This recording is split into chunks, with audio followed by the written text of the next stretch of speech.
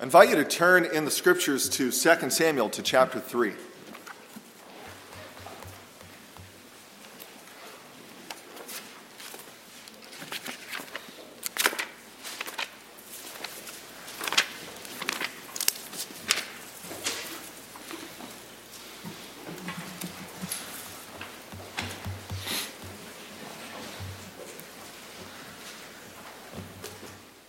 Now, the fact that we are in 2 Samuel, if you've been here for any length of time, signals that we are returning to our previous series in this historical book.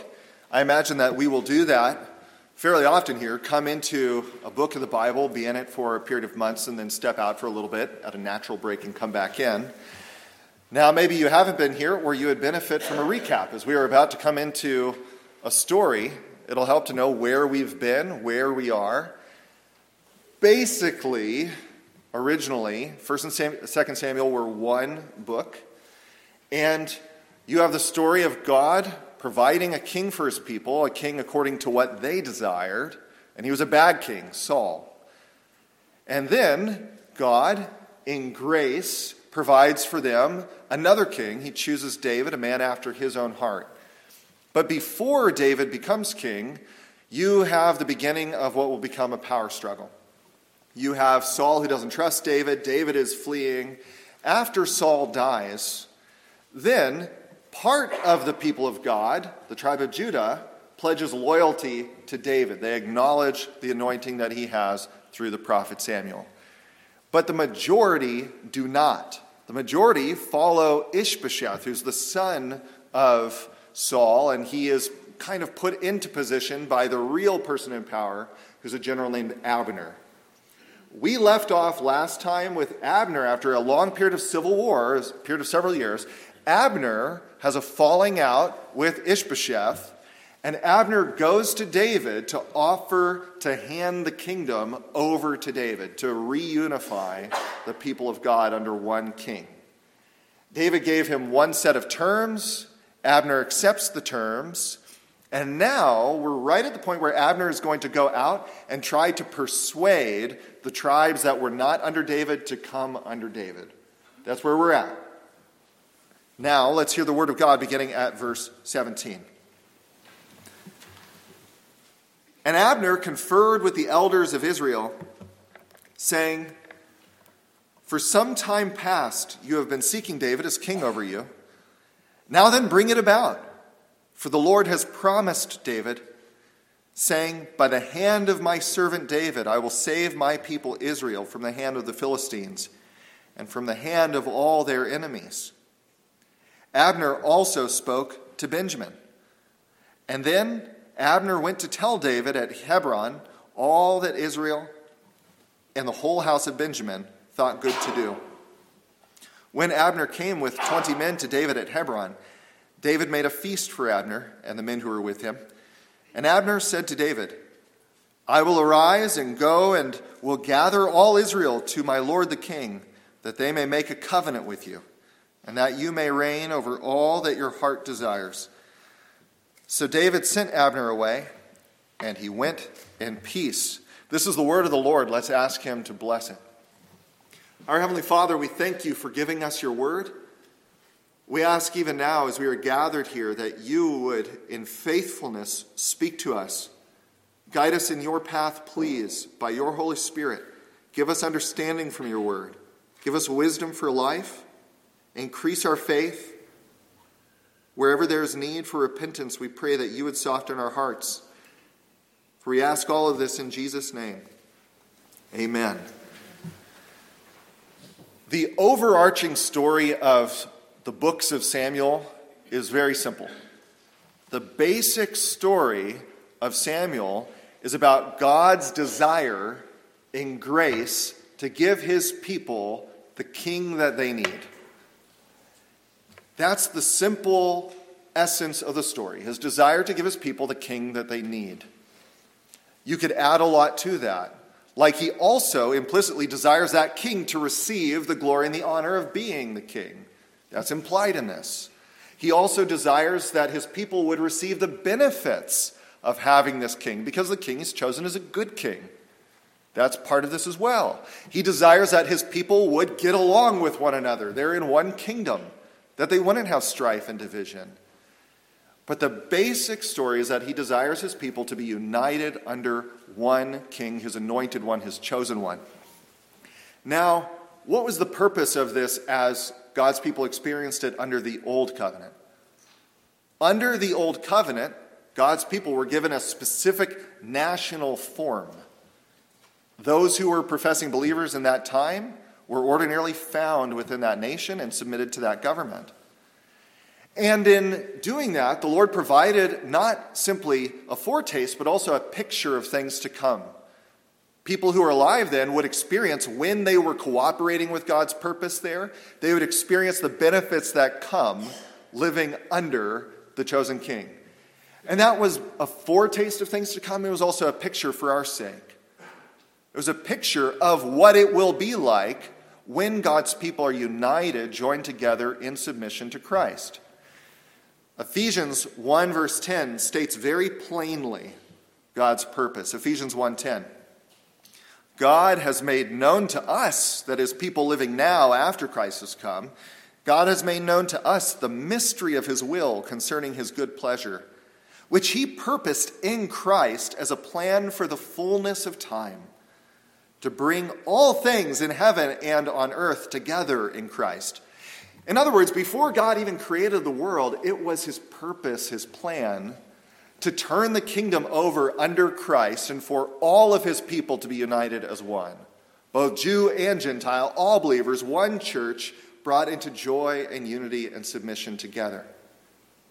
What is the reality, though? The reality under most of the Old Covenant is that more often than not, they existed in civil warfare and strife, not acknowledging the true line of the kings. And in this time as well, as we await the full manifestation of Christ's glory, is it not the case that the kingdom of God is terribly rent in terms of the visible church, in terms of the kingdom as we experience it presently, by all kinds of divisions and by all kinds of false loyalties? So then what is the Holy Spirit teaching us through this passage? Tonight, the Holy Spirit is going to call you to do the very thing that you see happening here with the elders and with Abner himself. We are all called to rise and to gather the Israel of God unto Christ. That is his will, and it is what Christ is worthy of. As it says in verse 21, to apply it to Jesus, of whom David was simply a type, that he may reign over all that his heart desires. That is our longing, to see Christ sitting in manifested glory over all of his people. How do we do that? How do we seek that? What would it look like? As we consider this passage together, we're going to look at it under three main headings. The third will serve as a conclusion, and I'm going to announce each of them as we come to them. Three main headings, starting with this. By the way, each of these is going to be a different kind of necessity. A different kind of necessity, something necessary in order to do what this passage leads us to. The first necessity is this. There's a necessity of dissatisfaction. If you would see Christ more and more glorified through the unifying of his people in submission to him, you must become dissatisfied. Not every kind of dissatisfaction is bad. Sometimes it's just complaining. Sometimes it's grumbling. But you must become dissatisfied with the fact that there are many people over whom Christ has a right who are not submitted to him and who are at odds with one another in the kingdom. And that has to actually bother you if you are ever going to do something about it meaningfully. In the original context, think about it. As long as the tribes were content to be two separate nations, they were not going to become unified. As long as they were okay with the fact that there are two different kings, and one of them is certainly not the true king. They can't both be the true king. But if they're okay with that, well, you know what? We know that one of them is not God's chosen king, but economically things are going pretty good. Or, you know what? At least we're not fighting, and there'd be a lot of strife in bringing us back together. Or we don't trust them. Whatever the reason being, if they aren't dissatisfied with the disunity, they're not going to seek unity. And what will be the consequence? Hostility will continue. They will forfeit the blessings that God has ordained for his people. Now, under the new covenant, the structures of the old covenant, in terms of the temple, the national system, those things give way. And what comes in their place are the structures of the new covenant. I want to be very clear, and I hope especially you younger adults or you teens, maybe some of you not quite teens, but you can get this. You need to grasp that, what I just said and what I did not say. Gentiles did not replace Jews. The church did not replace Israel. The Bible uses the word Israel interchangeably at both times for the visible people of God. In fact, let me give you an example of this. Galatians 6, verse 15 and 16. Galatians 6, 15 and 16. For neither circumcision counts for anything nor uncircumcision, but a new creation. That is, new birth. And as for all who walk by this rule, peace and mercy be upon them and upon the Israel of God. Here, Paul, a Jew born of the tribe of Benjamin, is speaking to Gentiles in the city of Galatia, and he calls them part of the Israel of God so long as they have come to faith. The Israel of God are those, at this time as we would recognize it, who are submitted under the new covenant, who are part of the Christian church, whether Jew or Gentile. Now, insofar as we are the visible manifestation of the kingdom of God on earth and Christ is the king, we cannot expect a greater degree of submission to him and a greater degree of unity within the visible church, practically speaking, unless first we become dissatisfied with the disunity.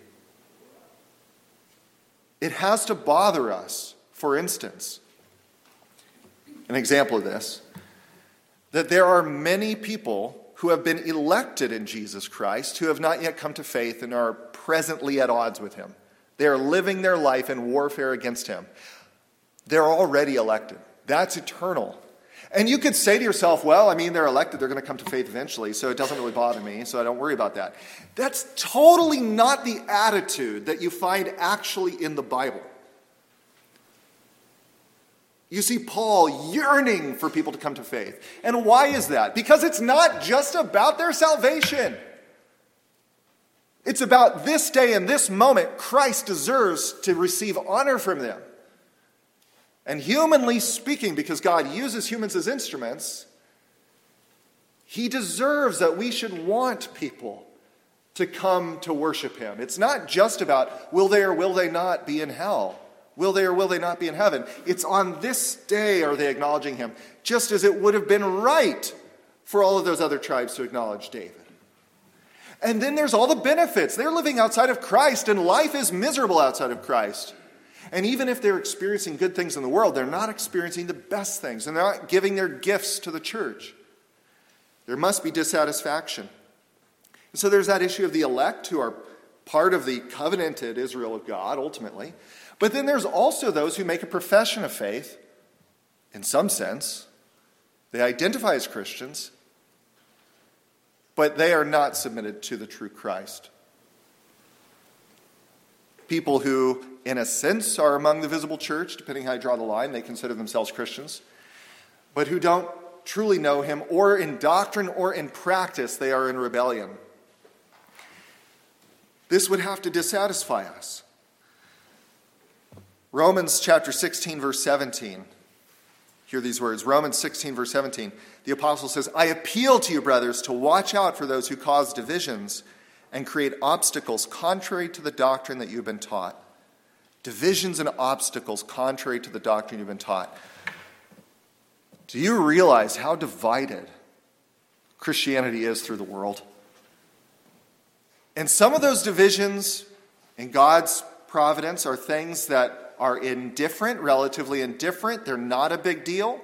They matter, but they aren't going to be the difference between true and false Christians. And it's worth pursuing truth as brothers alongside one another, trying to reach the truth together. But then there are also those who profess Christian faith, and they adhere to things that are fundamentally contrary to the essence of salvation. People who profess to know the Lord Jesus Christ, but deny that he is truly God. We're not talking a small group of people. Within the world, there are whole regions where that's accepted. Or deny that he is truly man. Or say that his righteousness forms a part of our righteousness in terms of our justification, but not all of it. And it has to bother you that millions of those who profess to be Christian and claim to be representing him to others are robbing Christ of his glory. We don't hate them, but we are certainly dissatisfied. 1 Corinthians chapter 1, verse 10.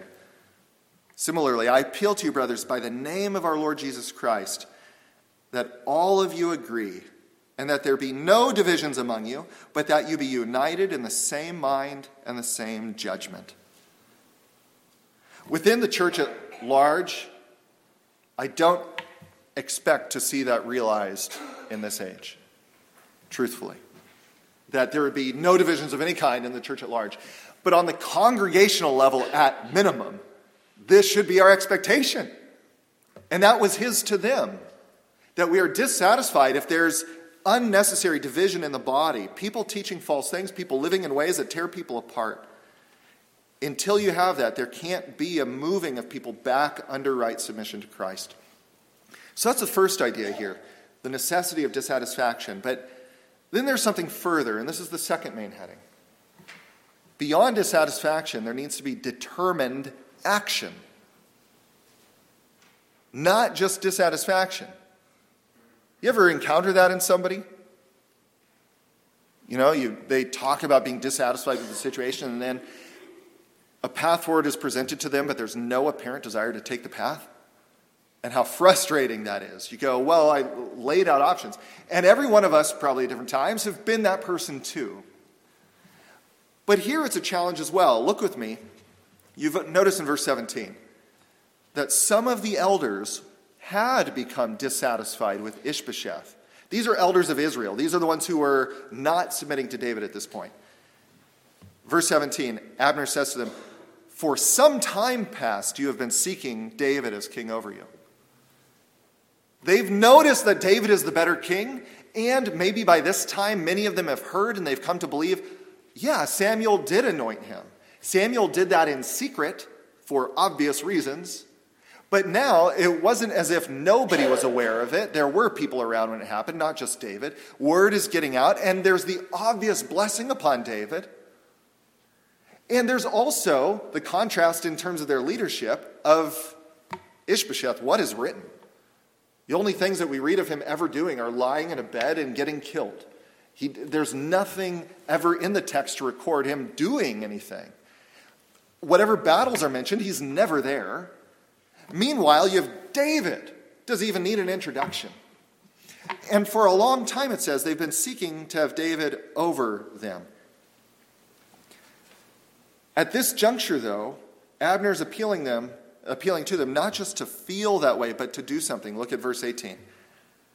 Now then, bring it about. Bring it about. These are the people whom, ordinarily speaking, God has put in a position where they can do something for the covenant people of God. These are leaders. These are elders. And he tells them, go about it. What would this have looked like practically?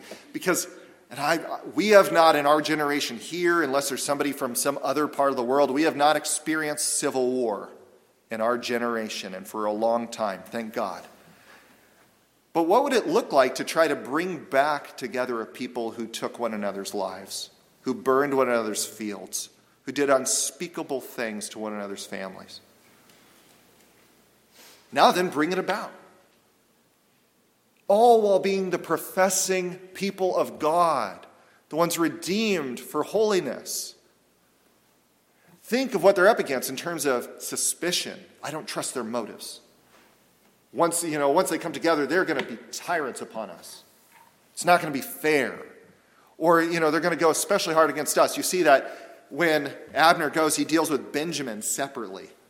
Benjamin is the tribe from which the former king came, and he knows that he needs to deal with them separately with more tender gloves. And on top of suspicion, you have complacency. For some people, life was fine. They weren't as directly affected. You have selfishness. Maybe somebody is in a kind of bureaucratic position, and they're making good ends here. They don't want to upset the system.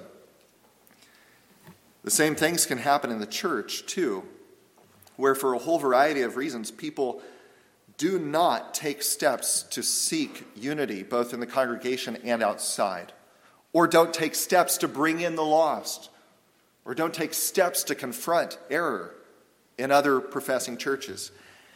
Look at verse 21 with me. Abner himself. And Abner said to David, I will arise and go and will gather all Israel to my lord the king, that they may make a covenant with you, and that you may reign over all that your heart desires. It's possible to impugn Abner with mixed or bad motives. It's possible that Abner is not doing this for the holiest of reasons. Abner is one of the hardest characters to figure out in the Bible. Because life is complicated, and when somebody is in a high position of authority, they often have to make decisions with limited information.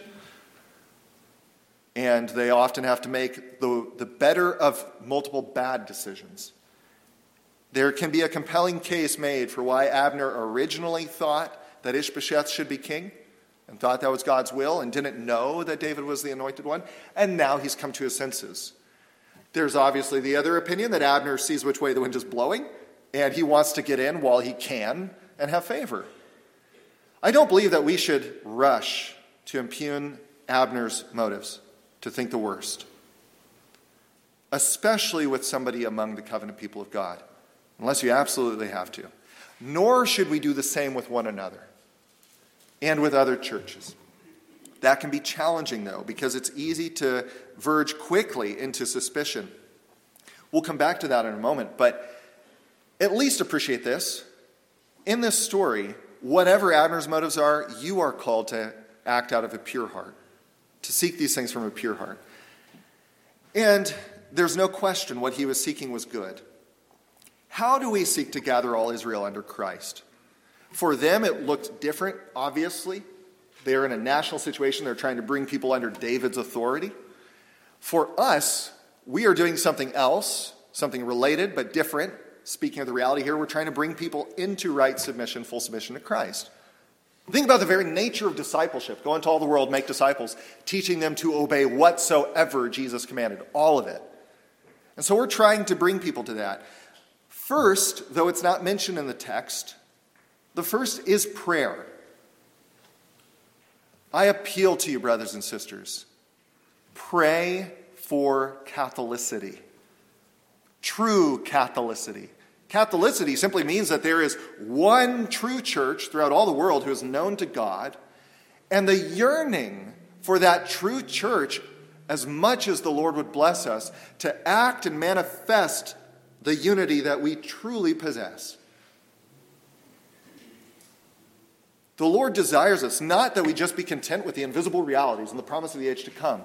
He delights to see his people dwell together in unity. How beautiful it is when brothers dwell together in unity.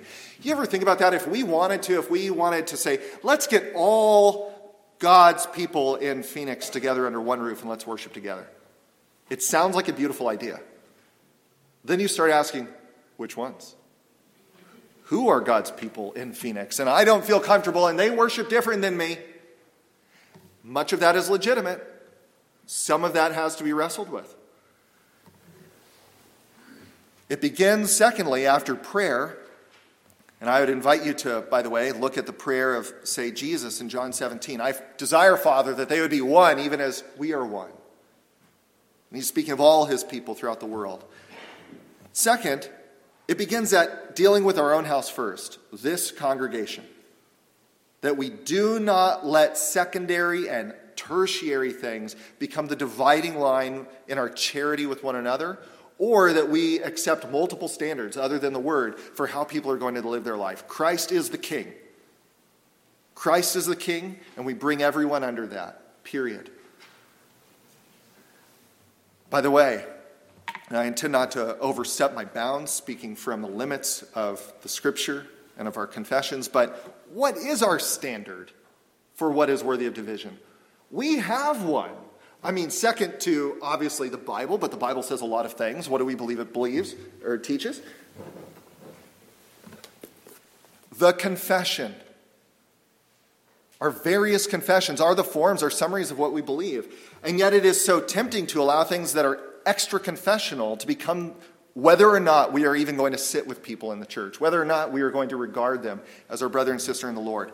I regret that I have heard people, and I have my own sins. I'm not saying I'm innocent, but I've heard people in our own family here, and whether it's taped, this is our church. This is our church. I have at times heard people say things like, if a person believes this, and it's something that is so tertiary, then that person can't even be saved. That is so at odds with the Spirit of Christ and of hope. Love hopes for others and lives for others. Seeks their good in these things. Yes, we must contend. And that's the spirit of Reformed Catholicity. That's the Reformed part in it. Always going back to the Scriptures. It's not just in the air. It's not sentimentalism. But then we take action. And this means striving, first in the church and then more broadly. Philippians 4, Paul says, I urge Euodia and I urge Syntyche. These are two women who are in the church who are fighting. I urge Euodia and I urge Syntyche to think the same thing in the Lord. Come back to your unity. And then to strive for greater unity among churches at large. This is something that our own classes here is feeling its way through right now. And others are as well. In the Northwest recently, the Pacific Northwest classes of the URCNA, they just received a church coming out of the CRC that wanted to enter the URC. And of course, there's a process for that, of saying, can we have greater unity? Will this be a closer fit in the Lord? And we're doing the same thing right now here in the Southwest, as there's a church that's interested to know, could they fit fully with us? Can they subscribe to our forms and to the church order? Even if it's ruled that for various reasons, say liturgically, they or any other church can't subscribe to our church order, if they subscribe to our confessions, they're not our enemies, they're our allies. But strategically, we see an impasse, and we'll continue to try to work through that. But the temptation is to look at everyone who's not just like us and to say, in some sense, they're the enemy, to have a kind of autoimmune response, to over-respond. Verse 24, look with me. Then Joab, who is a general on David's side, who hears that David met with Abner, then Joab went to the king and said, what have you done? Behold, Abner came to you. Why is it that you have sent him away, so that he is gone? In other words, this was your chance. You could have caught him and killed him. And he says, you know that Abner, the son of Ner, just came to deceive you, and to know you're going out and you're coming in, and to know all that you're doing. He's just a spy. We're going to see next time, Joab is not primarily concerned for the glory of God and the good of David here. But there are those who, in terms of the kingdom at large, professing Christians in all various camps, who delight in the combat. There is a need to contend for the truth, but there is no delight in combat. It's a frightening thing when you see somebody who delights in war. People have to do it, both temporally and spiritually, but to delight in it is not of the Lord. We've seen at this point, God's revealed will is for his people to be gathered under Christ more and more to manifest the age to come. And we've seen that we are to seek that in practical ways. This is, before we come to the final point, which will serve as our conclusion, I want to acknowledge this is challenging. This is the hard stuff. Think how hard, again, it would have been for Abner and for the elders to go to their people and actually try to bring this about. And that's why the first step is prayer. It is challenging, but I want you to consider what you see in verse 20. David made a feast for Abner and the men who were with him. David made a feast for a man who impaled one of David's closest friends. Do you remember that? Asahel, earlier in the book. David is not simply concerned for himself, his own vendettas. He's concerned for the welfare of all God's covenant people and the glory of the Lord. And he knows if we can lay this civil war to rest, millions are blessed.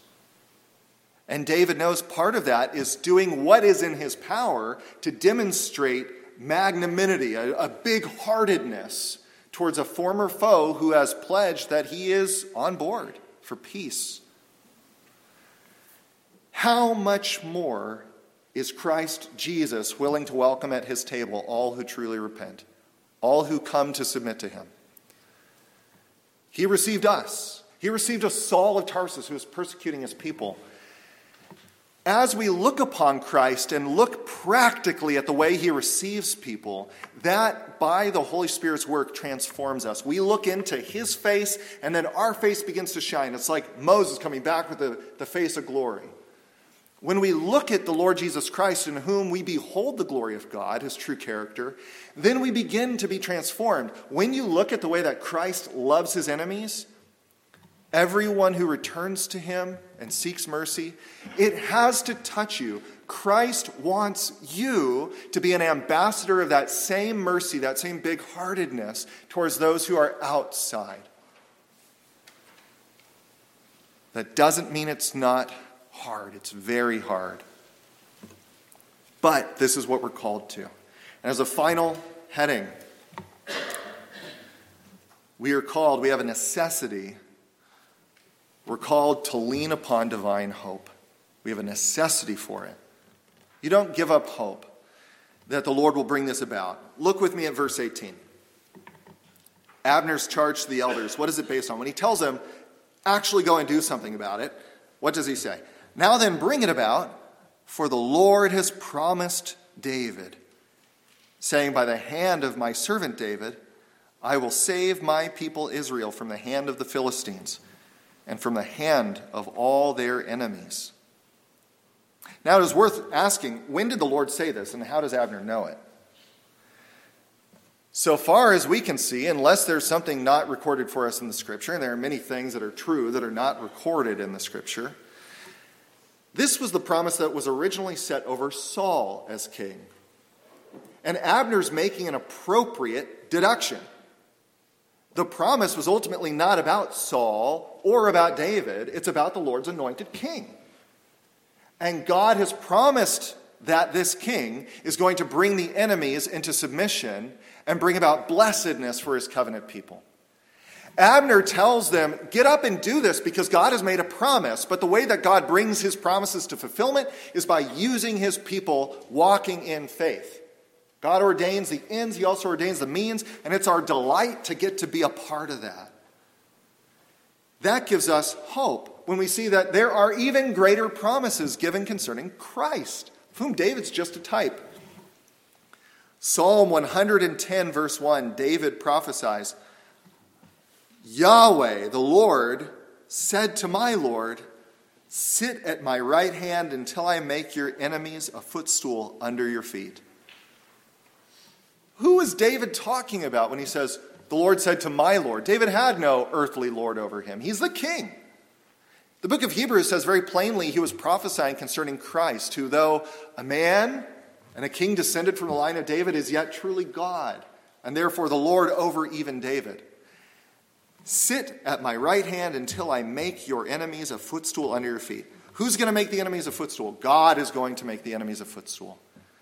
And God is going to bring all those who are at enmity with Christ, who are among his elect, into voluntary, loving submission to him. And so we seek this, knowing that he will succeed. Or 1 Corinthians 15:24, then shall come the end, when he delivers the kingdom of God, the kingdom to God the Father, after destroying every rule and every authority and power. For he must reign until he has put all his enemies under his feet. It is that hope that drives us. I appeal to you, brothers and sisters. yearn to see this. And it's our prayer that something like this is being preached from time to time throughout all the congregations of Arizona and America and this world. That the church yearns and strives. Think in our history. Even some of you are familiar.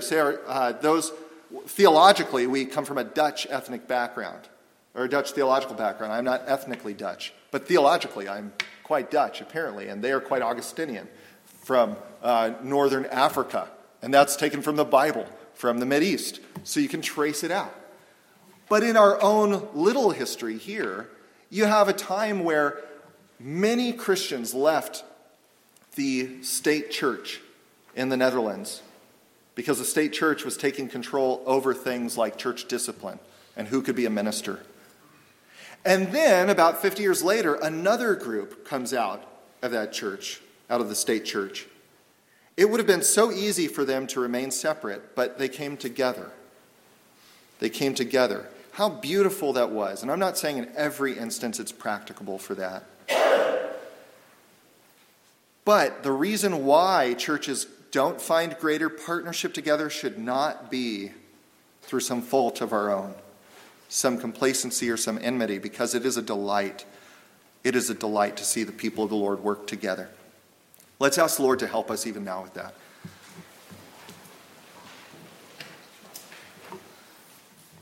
Heavenly Father, we thank you for giving us pictures in the Old Testament that give us a taste of what would the kingdom be like when we see Christ more and more enthroned. We thank you for having preserved the Scriptures even to this very night, and we ask that you would please stir us up to seek these things. We pray this evening for your blessing upon churches throughout this valley. We think of our brothers at Calvin OPC who have served us recently. We ask that you would pour out your blessing upon them, open the gates wide for them to be more effective as your servants. We pray for partnerships that are healthy and sound in the faith, and that you'd help us to deal with one another in understanding, that you'd preserve us from all deceit. In everything we long for Christ to be glorified. Heavenly Father, we ask that you would give us a burning passion to see those who have not yet come to faith in Christ do so. And for those who profess Christ and yet stand in communions that are utterly opposed to him in doctrine or in life, we pray that you would please work in them too. Use us as those who make an appeal. Send us out, Lord, for we pray in Jesus' name. Amen.